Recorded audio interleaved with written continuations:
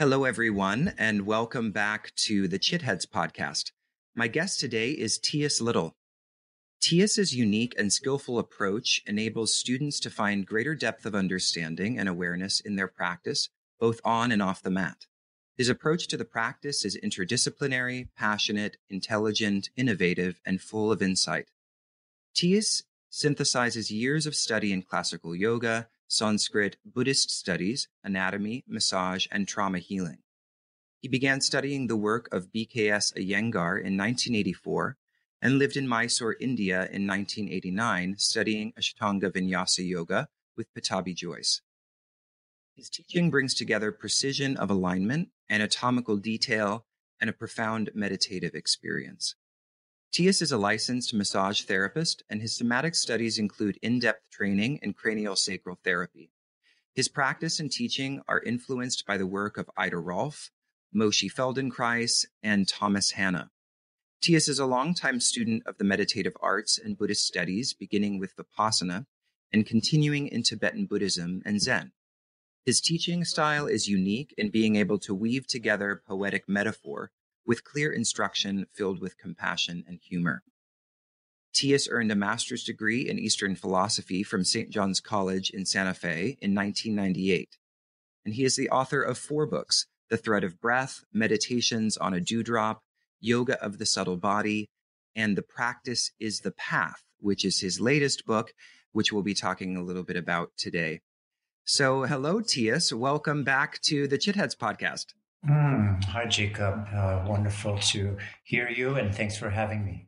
It's a pleasure to have this opportunity to chat with you again. You were episode 67 of Chitheads, and now we're in the 120s somewhere. And I've said this a few times, but I said that after episode 100, I was going to go back and re-interview some of the people from the first 100 episodes. And of course, you were high on that list, so here we are. But since that time, which has been, I guess it's about 3 years ago now, at least, we've worked on a few things together. You gave the very first talk for the yoga seminar, which is still continuing, a little bit of a different offering now, but still continues. You offered a wonderful talk on Shavasana as being the most important pose. You've done a course with us on meditation, and you're involved in our yoga philosophy program. And of course, you'll be teaching another course with us in the new year at the beginning of 2021 on Darshan, Yoga and the Art of Seeing. And we'll talk a little bit about some of the content of that soon.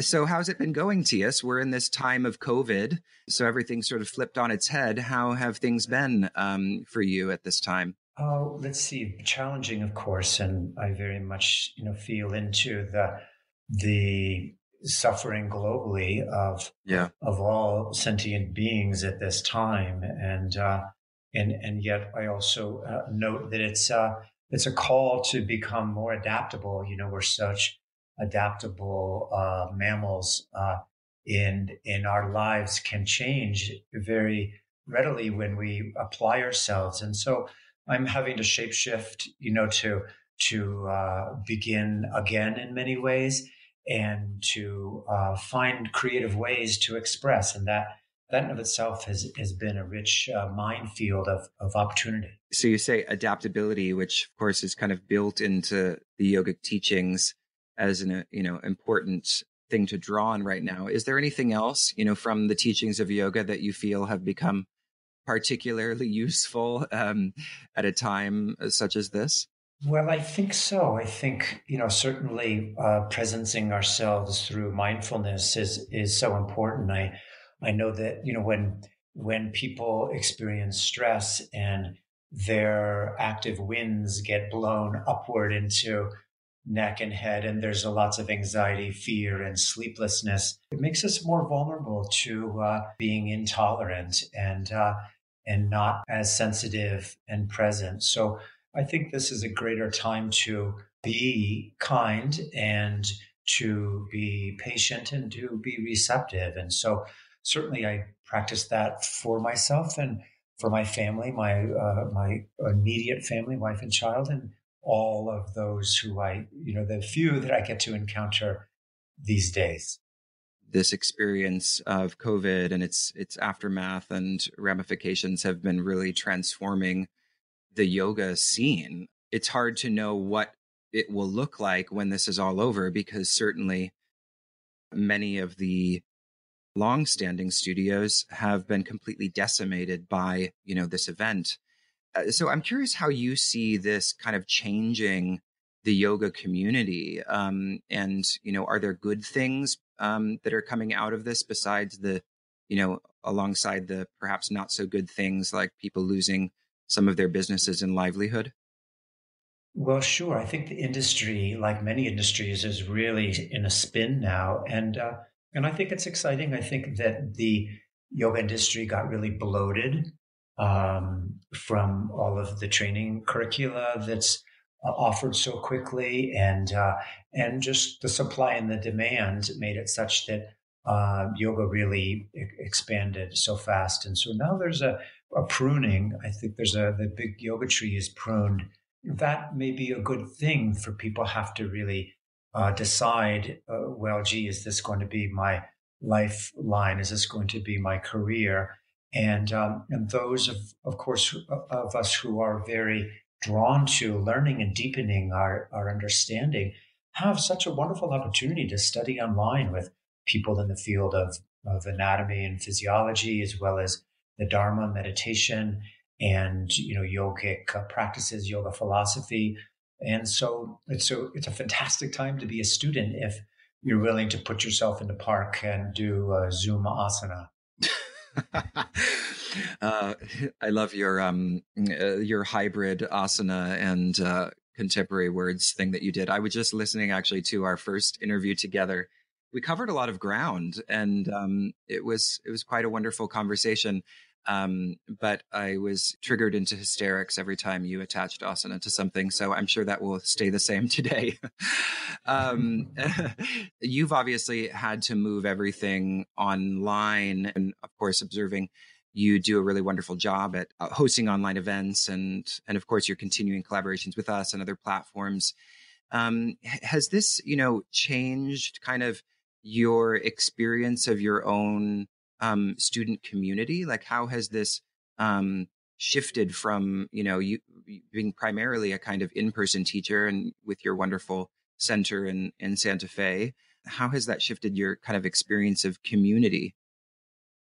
Well, I think it has reworked and redesigned our community, and we have lots of new students who have come in, and it's exciting to be able to touch lives who otherwise wouldn't be able to schlep 2,000, 3,000 miles or over the ocean to study with us. So what a blessing that one can receive the teachings in their own living room. And of course, I find the real challenges of being in front of the screen is is it really aligned with the soul journey? I think a lot of us may find ourselves asking that question: is it a selling out of the soul? Is it a way of sort of cheapening or somehow overexposing? I think of the Native American peoples who never wanted to have their picture taken, and then here we are oftentimes showing our face for long stretches of time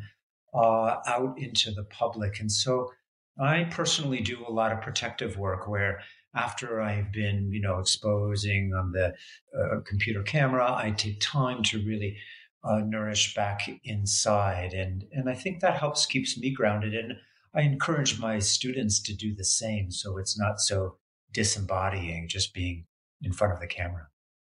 Yeah, that's such a good point. I've been staring at the computer screen through the work with embodied philosophy for a long time before COVID, and even just looking away, that whole 20-20-20 rule of looking away from the screen for 20 seconds, 20 feet. What is it? 20 seconds, 20 feet, 20 something. Forgetting what the other 20 is. But even that just helps to kind of, give you a moment away from the virtual reality. One of the things that we touched on at the end of the interview last time was the art of self-practice. And as I was listening you just talk about that, just pointed out how central and important that is now. And so I was wondering if you'd talk about self-practice a little bit and, for those who are perhaps not sure how to begin, especially in a climate where a lot of times we're kind of in a way sort of made dependent upon teachers in various ways. And we can't really imagine, where we would begin to develop such a home practice. And some might think they need, a teacher training to even be able to start such a thing. What are some of your kind of suggestions for students that maybe don't want to practice yoga in front of a screen every time they do?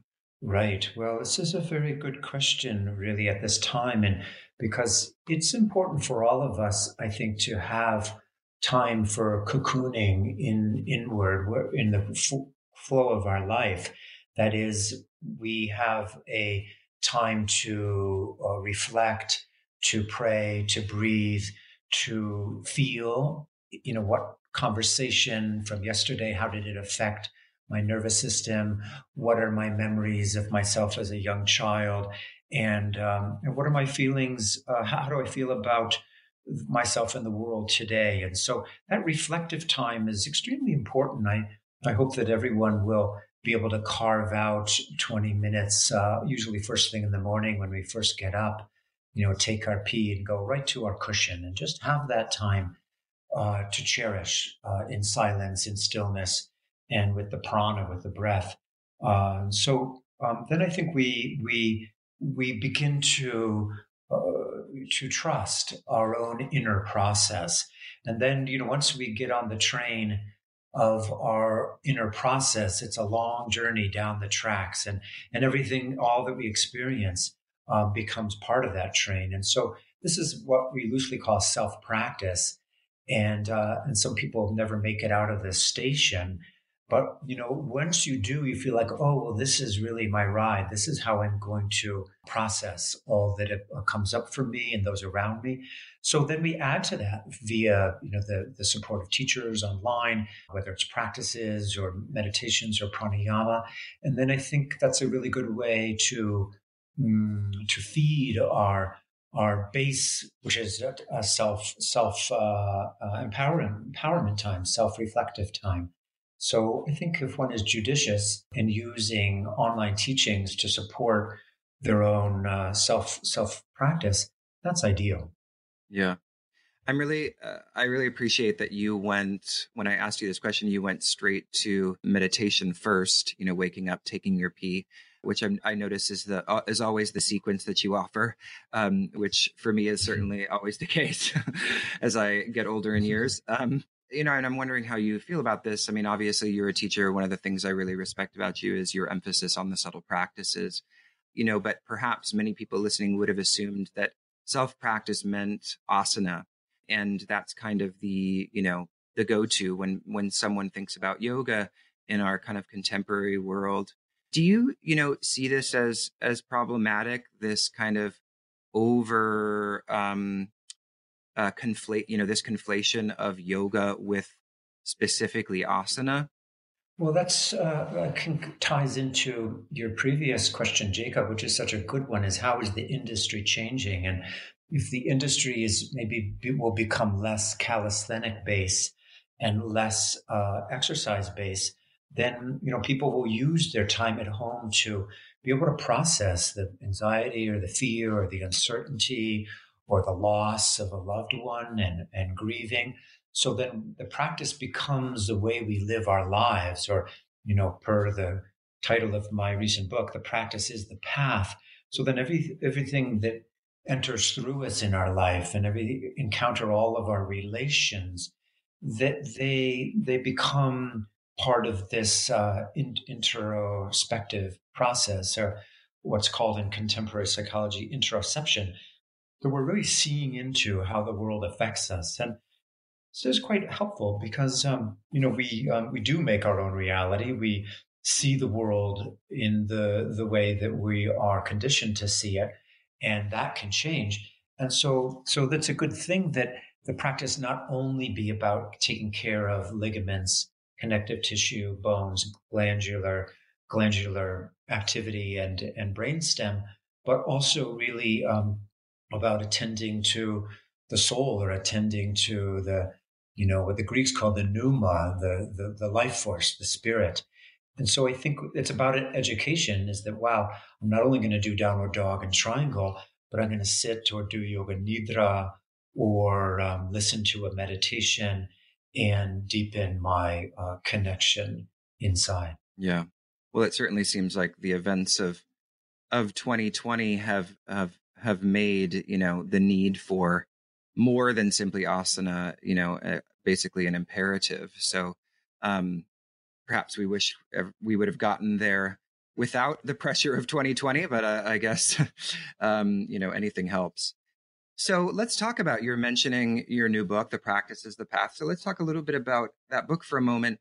I'll read the full title. It's The Practice is the Path, Lessons and Reflections on the Transformative Power of Yoga.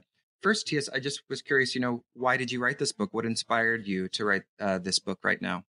Well, I really wanted to share my own experience, which started, really in a very fast and a very active type of practice, a kind of power practice, and then just how, after being on the train on the path for many many years, it's my practice has really morphed. I've stayed with it, and it's been such a source of nourishment for me.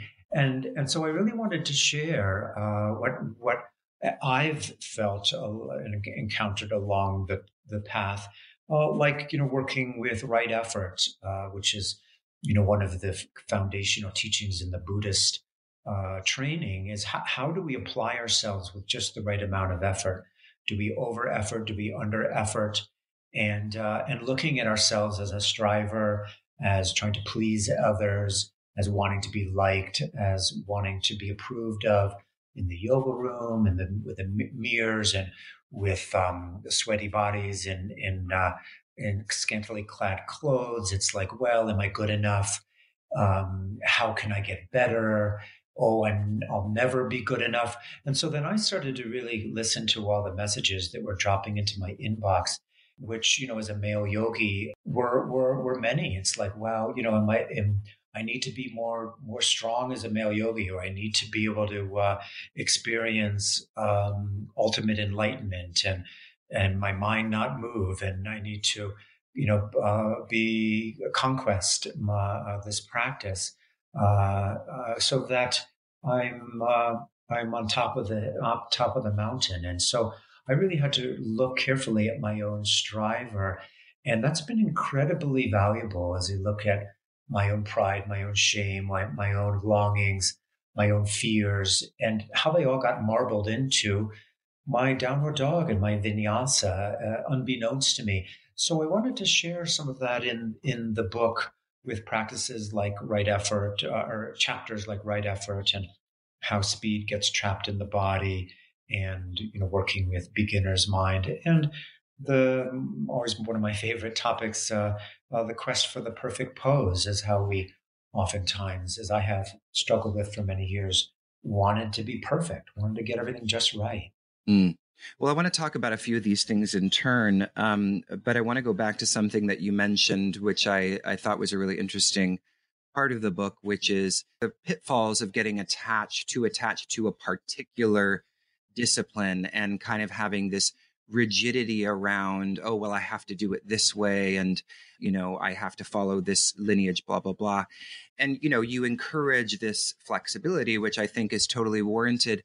But as I was reading it, I was wondering, there is this tendency within the yoga community, particularly in a kind of consumerist driven yoga community, to always be seeking sort of the next best thing. It's like the new branded yoga. And we have this, this common term, salad bar spirituality, where people are just picking and choosing the things that really predicate their own ego, right? So they essentially buffer themselves up rather than engage those things that perhaps might induce a more profound transformation.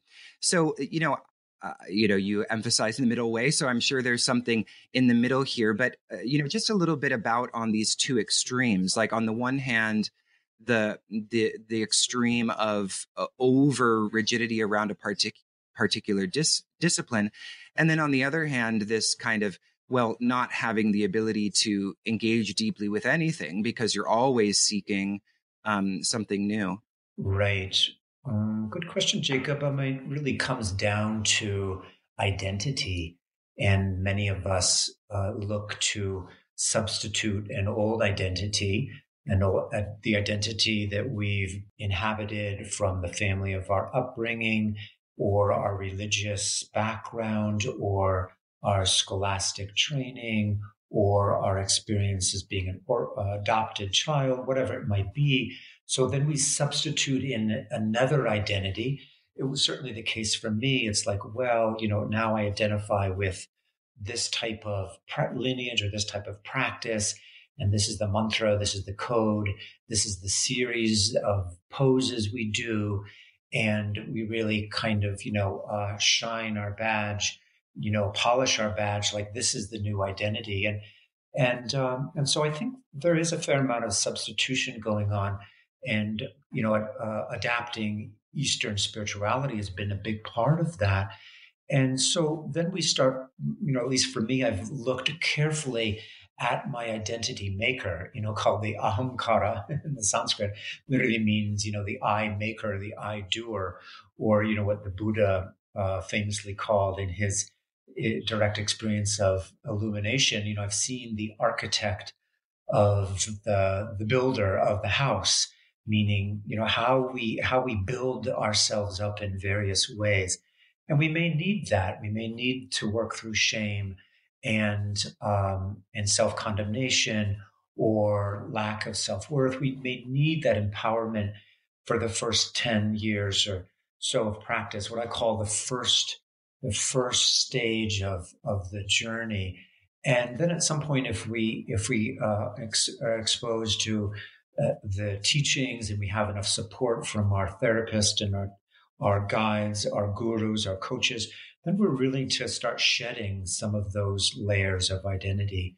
And so, oftentimes I peep into yoga classes, like these, when they were happening live, and say, well, people are really trying to embody a kind of identity that's empowering and that serves its place. But then there's this process of really shedding, what I was describing in the book as working with the exoskeleton, where we like a cicada dropping its shell. There's a kind of noise in any kind of identity formation that we might assume. So, Yeah, there's a noise and there's also a discomfort, right? And it seems one of the things also that you talk about in your book, which I really appreciate, is the resistance to discomfort, or thinking that, the point of life or yoga is just to be blissed out all the time. And actually, one of the things you said in the last episode we did together was that in the bliss body is the body of sorrow, which was really beautiful. And so, how do you see this playing out in kind of the modern approach to yoga? And, how can we get back past this, this resistance to discomfort without, again, falling into the extreme of self-mortification, which is also a very real thing. Right. Well, accepting and being tolerant of discomfort is important, because I really don't think, the path is about being free of any kinds of dukkha or unpleasantness. And so that makes us much more adaptable. Back to that idea again, is that we become more able to deal with when we can't get a signal, or our 16-year-old, starts to fall apart taking Zoom school classes, or when we get in a tiff with our partner. So then we really kind of need to hone that witness consciousness. And one passage actually comes to me from my book on the chapter called Not Knowing. It goes like this: as witness, we are not separate remote like a satellite observing from on high, but rather find ourselves smack dab in the middle of circumstance.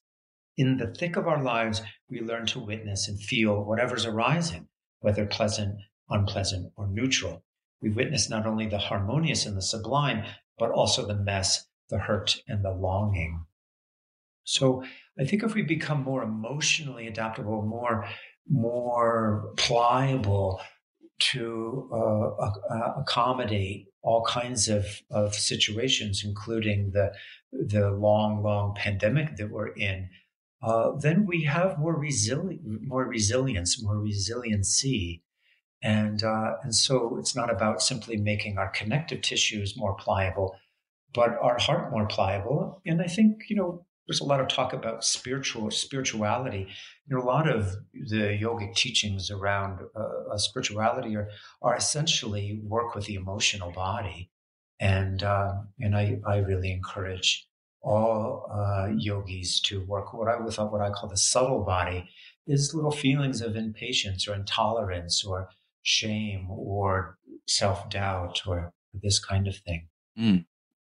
So can you talk a little bit more about the importance of not knowing, which is one of my favorite teachings from your book? And it really resonated with, I was moderating a panel last week for AAR on the scholar practitioner, and one of the participants, Ramdas Lam, referred to ideologies of certainty, which I really loved this expression, ideologies of certainty, speaking about how, we have this kind of addiction almost to being certain and about things, and that certainty gets kind of wrapped up in our own, as you were saying, identity, and so it's like our identity becomes sort of synonymous with what we know. And I feel like that's particularly true in the United States, especially with these rigid kind of political silos that we're seeing.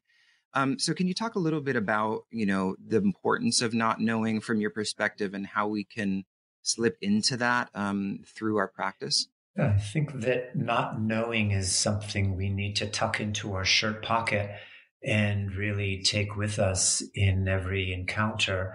I certainly do it in this interview now. Like, I don't know where we'll be in 3 minutes from now, and that calling to welcome not knowing is enables us to live with uncertainty. And if there's anything we've experienced in the last 9 months during the pandemic, it's just how great and uncertain things are. So in a practical sense, we don't know what will happen 2 hours, 2 days, 2 months from now. But then, of course, in the Dharma, in the training of mind heart, we must somehow at some point encounter our own the ways in which we start to construct or to imagine how things should be. And in that sense, we're always getting in our own way. We're always stepping on our own toes, about our own assumptions, our own beliefs, our own expectations about what yoga is or what enlightenment is. And so in that sense, when we really open to, wow, I really don't know how to open myself up. I really don't know how to do that. When we are vulnerable and receptive and attuned, that's when something else can come in much greater than ourselves. Otherwise, we just get trapped in some small version of me, some iteration of me.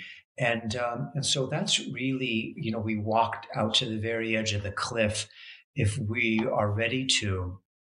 And we say, well, look, I really don't know how to get to this next level. For me, oftentimes that comes up in a dream where, like for instance, in my own dream work, I'll experience this moment where I'm on the edge and I can't take, I'm on a cliff and there's a very small passage and I can't take a next step. And how do I do that? I can't do that on my own.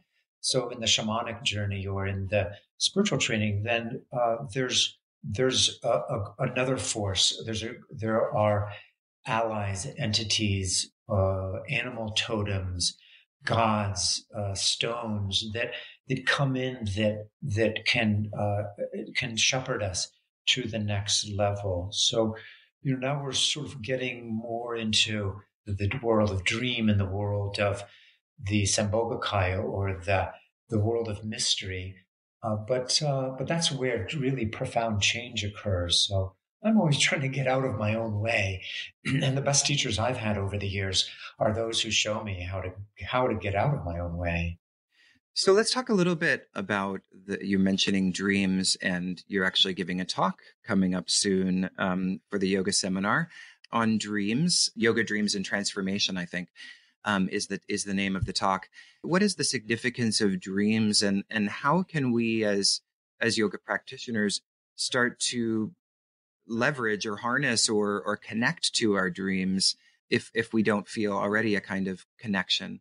Right. Well, certainly, the dream state is one that yogis have pointed to for millennia as a valuable way of working with the depth psyche, the vertical descent into really the underworld, what's referred to in the Greek mythology as down into the subterranean depths of the realm of Hades and the river Styx. And Persephone, who was the daughter of Zeus, made this descent into the underworld, and so we, through many traditions, there's this importance of at some point, ducking down underneath the everyday consciousness of computers and messages coming into my inbox and my to-do list. And how do we do that? Dreams are really a great portal. Nighttime dreams, a really great portal into that realm. Could be also daytime dreams if you can just be still for long enough. Maybe lie on your back and stare up at your living room ceiling, or go on a walk and stare out over the ocean or up into the sky. It's like, what might come to me in this time of rest? And then there'll be little snippets of memory and feeling and longing and terror and fear and that surface. And then we really harvest. We really say that a dream unworked is like a letter unopened. And so we have these little gifts come to us. And if we start attending to them, like a gardener will to his or her plants, we start attending to what comes to us in those moments when we're not so busy or trying to get the job done, then we can really start to see, what's underneath the surface of my busy mind. And it's remarkable. There's a whole ocean there to like a scuba diver to drop into. And it takes a little training to be able to get under the surface. Usually the ego doesn't want us to go under the surface. It says, hey, look, stay with your to-do list. Hey, look, you've got so much to do. Don't pay any attention there. Keep working harder, keep on top of things. And so there's resistance on the ahamkara, the egoic side, to even starting to drop down. But it's important, of course, because many teachings describe this surface consciousness of computer screens and to-do lists and job descriptions as a kind of spell, that we're cast in a spell. And so we start breaking that spell when we can get underneath. And so, even just remembering a dream fragment, just 2 days ago, I remembered a dream fragment of a friend of mine who I knew from third grade. And then I went back and I, did some communion with Mike Purple, and what was it like to sleep at his house? And, what was it like for my, 8-year-old imagination? What did I feel? And how did I think about myself in the world? And so that allowed me to do a kind of musing and reflecting. And it was just the smallest of dream fragments. Yeah. I appreciate what you're saying. It's beautiful. And it reminds me of something you had said just at the tail end of the last episode. So I'm glad we're talking a bit more extensively about it now. You had said, you had advised or suggested the listeners to cultivate areas of your life that are like sleep. And you talked about it a moment ago when you were saying, lying on the floor. I was having this conversation with a friend. It seems like these sort of planned doing nothings, as it were, are kind of replacing what used to be a lot more spontaneous, right? It's like we used to be, I can't even remember the last time I was bored, because there's just always something, there's always some utensil, there's always something, there's some digital device to distract me. And it seems, it kind of begs the question of, well, did these moments of boredom and doing nothing that were just spontaneous because there wasn't much to do, did they serve a kind of biological purpose? And are these more cultivated nothings, like meditation or lying on the floor, or like you were saying, experiences that are like sleep but are not quite sleep? They kind of they're kind of biologically and spiritually necessary. Do you think that's true? I do. I think contemporary neuroscience describes the brain or the nervous system this way, is that unfortunately today people, when they rest, they go to a default mode of anxiety. Like every time I, have a chance to catch my breath over my morning granola, or in the evening before I fall asleep, or first thing in the morning when I get up, my mind just goes lickety split, and it gets caught in these cycles of anxiety and stress. So that becomes our default mode. So what we need to do in these times of rest or sleep-like states, or serenity of embodying serenity, or shantam in the Sanskrit, the peace or stillness or repose or quiet, quietude, that we actually, our default mode becomes a place of quiet and nothingness, and so then the nervous system can regenerate. It's what happens hopefully during sleep, although people have very restless sleeps, of course, as well. But the more we can drop, that becomes our default mode, that place of rest. The greater the body, mind can self-regulate and heal. We're talking about the respiratory system, the endocrine system, hormonal system, the glandular system, digestion. So unfortunately, the mind doesn't know that state of deep rest. No, I put in quotes. So so being idle, not doing, what in Chinese is called the Wu Wei, where the Taoists really celebrate, emphasize the not doing. It's said in the Tao Te Ching, in not doing, you achieve all things. And that's very hard. And for our Protestant work ethic of, here in the middle of the pandemic, it's like, I've got to, my work is on the line, and my clientele I'm risking losing my clientele. I have to work harder. I have to go faster. And some of us are just caught in this whirlwind, this dust devil of a spin. So it takes time to find practices, whether it's leg up the wall pose, the sitting meditation, or shavasana, or supta baddha konasana, or just lying out underneath the pine trees, to just really allow our nervous system to get back to its place of really deep rest. Yeah, that reminds me of something I once heard. In fact, maybe it was you at a workshop. This line: "The first thing to do is not to do," which has always stuck with me, and I like to quote that ad nauseum.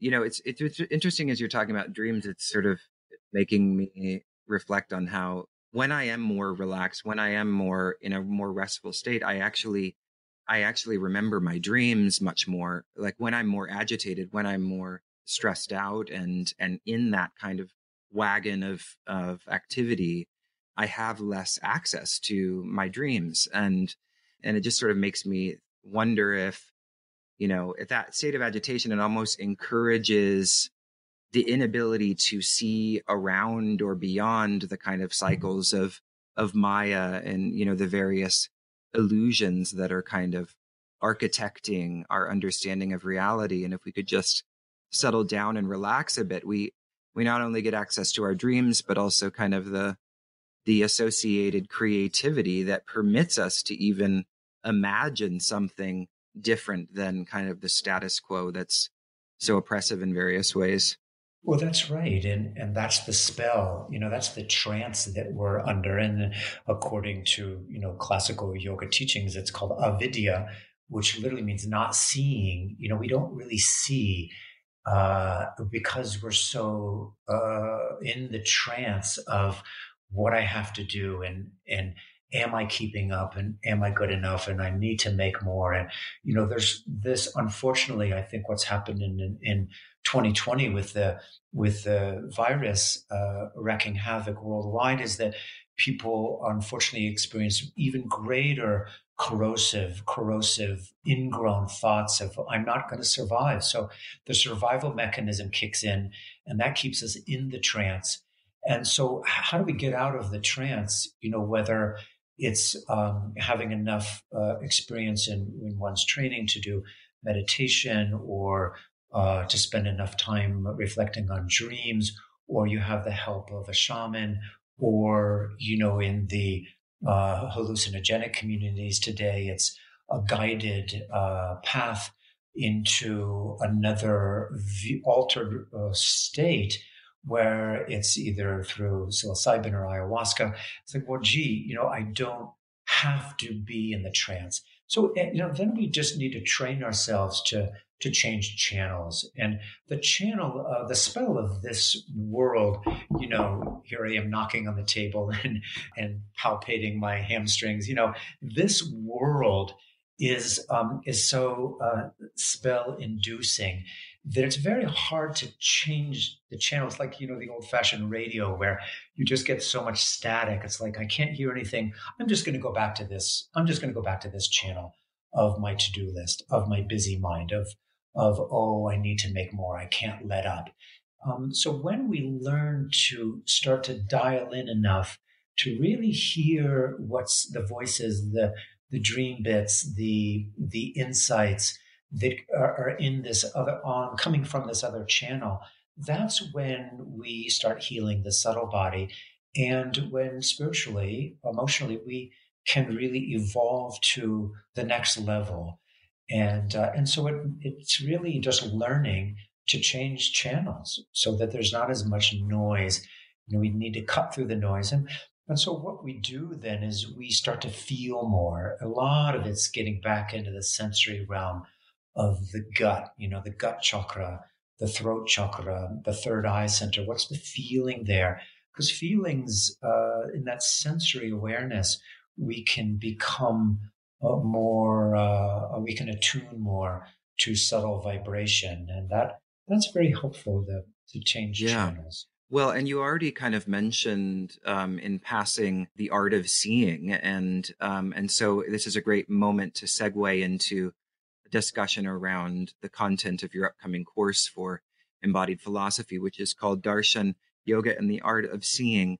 So how does seeing further play into this theme of changing the channel? And what exactly do you mean by seeing here? I take it's something a little different from simply the physical sight that I am, seeing around me at any given moment. Right. Well, when we're in the trance, we can only see in this, three-dimensional realm, and we can only see this world around us that seems really hard and fast and fixed. And so when we work with our own imagination, we work with our dreams, or we're in working with our reflections, we start to see the world as less solid, more fluid, and yet direct insight. Use the word vipassana, which is the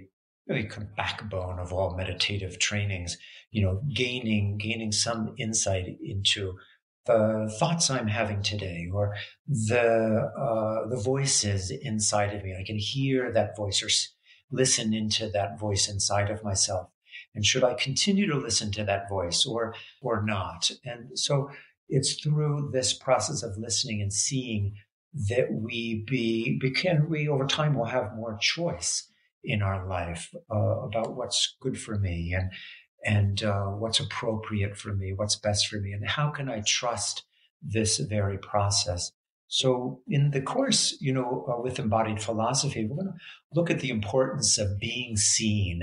It's when, we can really be seen or be heard, is that we can heal. And like, for instance, I have a teenage son. And, when I just really listen to him, I stop everything I'm doing and I just listen, or I just look right at him, look right into his eyes. And so when we can see the other, it's when we develop a relationship. If we can't quite see, we all get marooned. We're all, islands away from each other. So it's when we're seen, of course, in the spiritual context in India, when we're seen by the God, or we in the darshan, where you go to a temple and there's a figure inside the temple, and many of the pilgrims will jockey to get into position so they can be seen by the deity. And I always wondered, what is that? In my various voyages, pilgrimages to India, it's like, what are people doing? Like, what is that to actually stand in front of the icon of the deity? It's when we're actually seen that allows us to heal. We are received, and there's an exchange that occurs that's really powerful, a kind of transmission that occurs.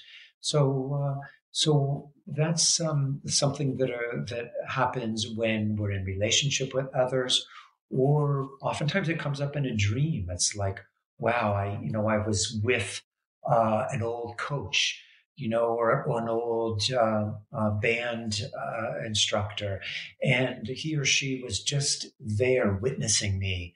Because oftentimes we are not witnessed enough, of course, in our life. So that direct witnessing is a real path to healing. Yeah, I really appreciate you bringing up this, seeing. It's not just about us seeing something. It's also about being seen and the relationship around that. And I agree with you that the time I spent in India as well, I think it's such a fascinating feature of their spiritual relationships with deity, this idea of being seen by the deity. And it also kind of brings up sort of the role, for me at least, the role or the status of visual objects or art more generally in kind of this practice of the art of seeing. And so I'm curious where that comes in and what the significance is of having sort of symbols and deity forms and yantras and other kind of, for lack of a better word, spiritual art that we might see or that might see us. Right. Well, the murti, Murti, is the likeness of the divine. And so the murti can have, infinite number of expressions. And thus, it's really a polymorphous imagination.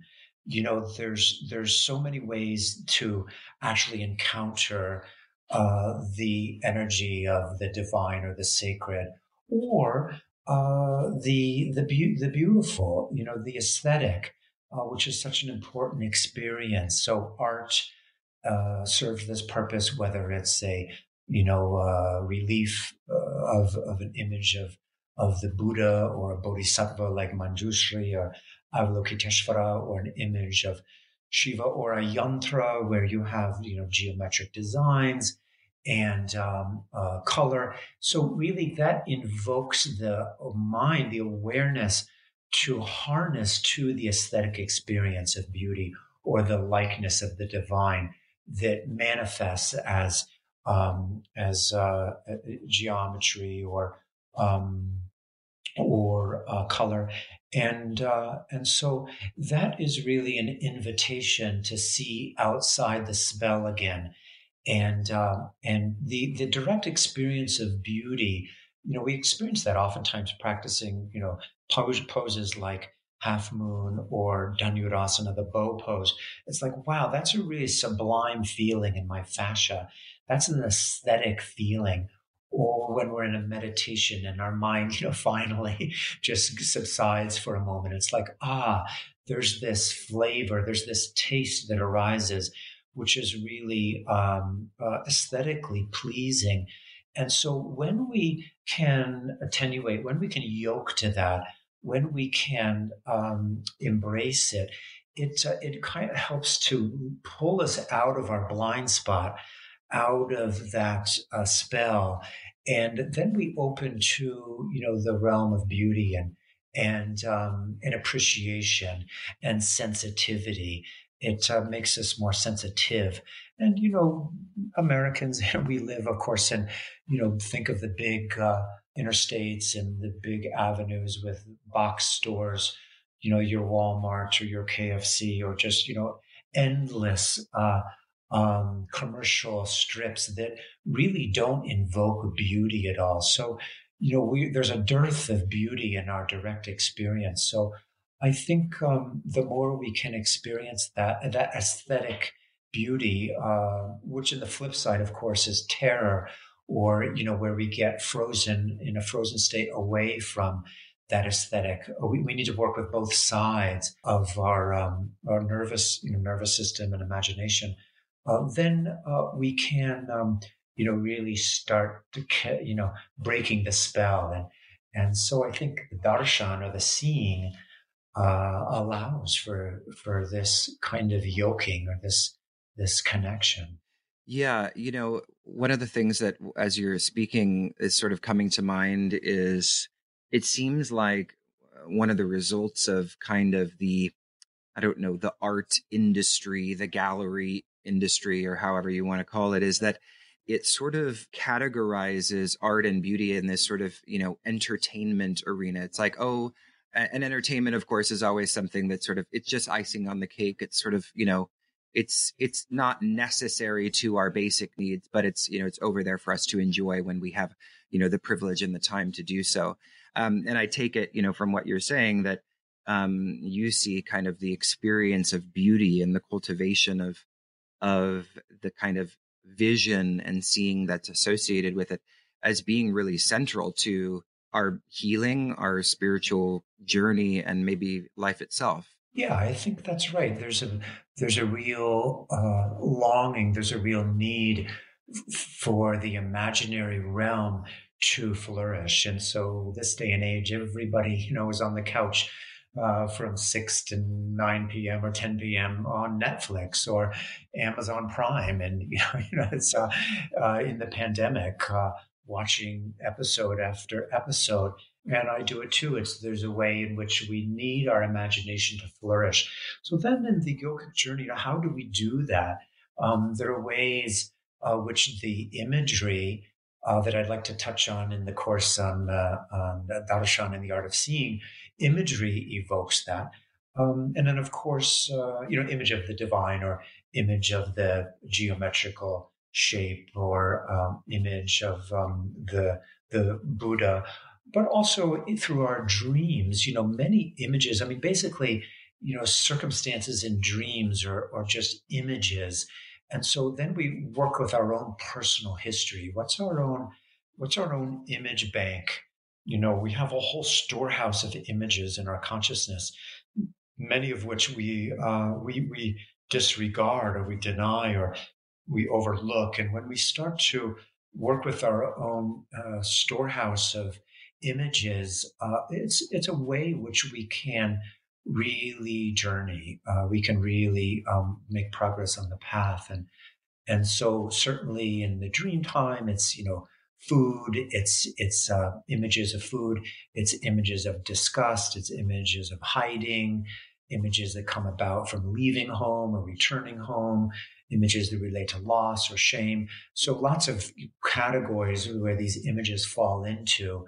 And then when we start to really attend to them, that's what starts shifting our subtle body. So, long before television, radio, Wi-Fi connection, in the yogic teachings, there were lots of images. I always remember in the westward migration of the Indian teachings across the Gobi steppes into China on the Silk Road. There were, basically merchants traveling, and then in China, there's just this remarkable Buddhist monastery built into the sandstone bluff, and it's just stories of these merchants coming into these caves where there were just phenomenally, colorful images of the bodhisattvas. It was really phantasmagoric. It was just really hallucinogenic. It was really wild, and you could see how it enabled these believers or these merchants to change their belief system and say, "Wow, this has really opened up a whole nother part of my imagination." So really, this image making, such a long history, is an important part of the long history of yogic practices working with the mind. Yes, well, I'm certainly excited for the course, and I know it will be a great one, like all of your courses are. So, I'd like to encourage everyone listening, if you're interested, to check it out. I don't believe it's quite open for enrollments yet, but if you're on the Embodied Philosophy mailing list, you'll receive an update as soon as it is. So, T.S., it's been wonderful chatting with you this afternoon. As usual, it's great to see you and talk to you. Is there anything else, based on what we've been talking about, and in terms of, the art of seeing or dreams, or anything else that we touched on today that you'd like to kind of close with or remark upon? Let's see. Yeah, I think, in a practical way that listeners can, if everyone sits for 15 minutes and just make an open invitation, like, what needs to come to me now? What might need to surface? And there might be all kinds of, more superficial thoughts about yesterday, today, and tomorrow, or there might just bubble up a memory, a thought, a image, and then one can work with that. One can then sort of hold that delicately in one's hand, and just notice, commune with that image that comes out of your own memory bank, and be exploratory, see where it goes. So that's maybe a real practical practice that the listeners can attend to Yeah, right I away. love that question. What might need to surface? I think it's a good takeaway as we close the conversation.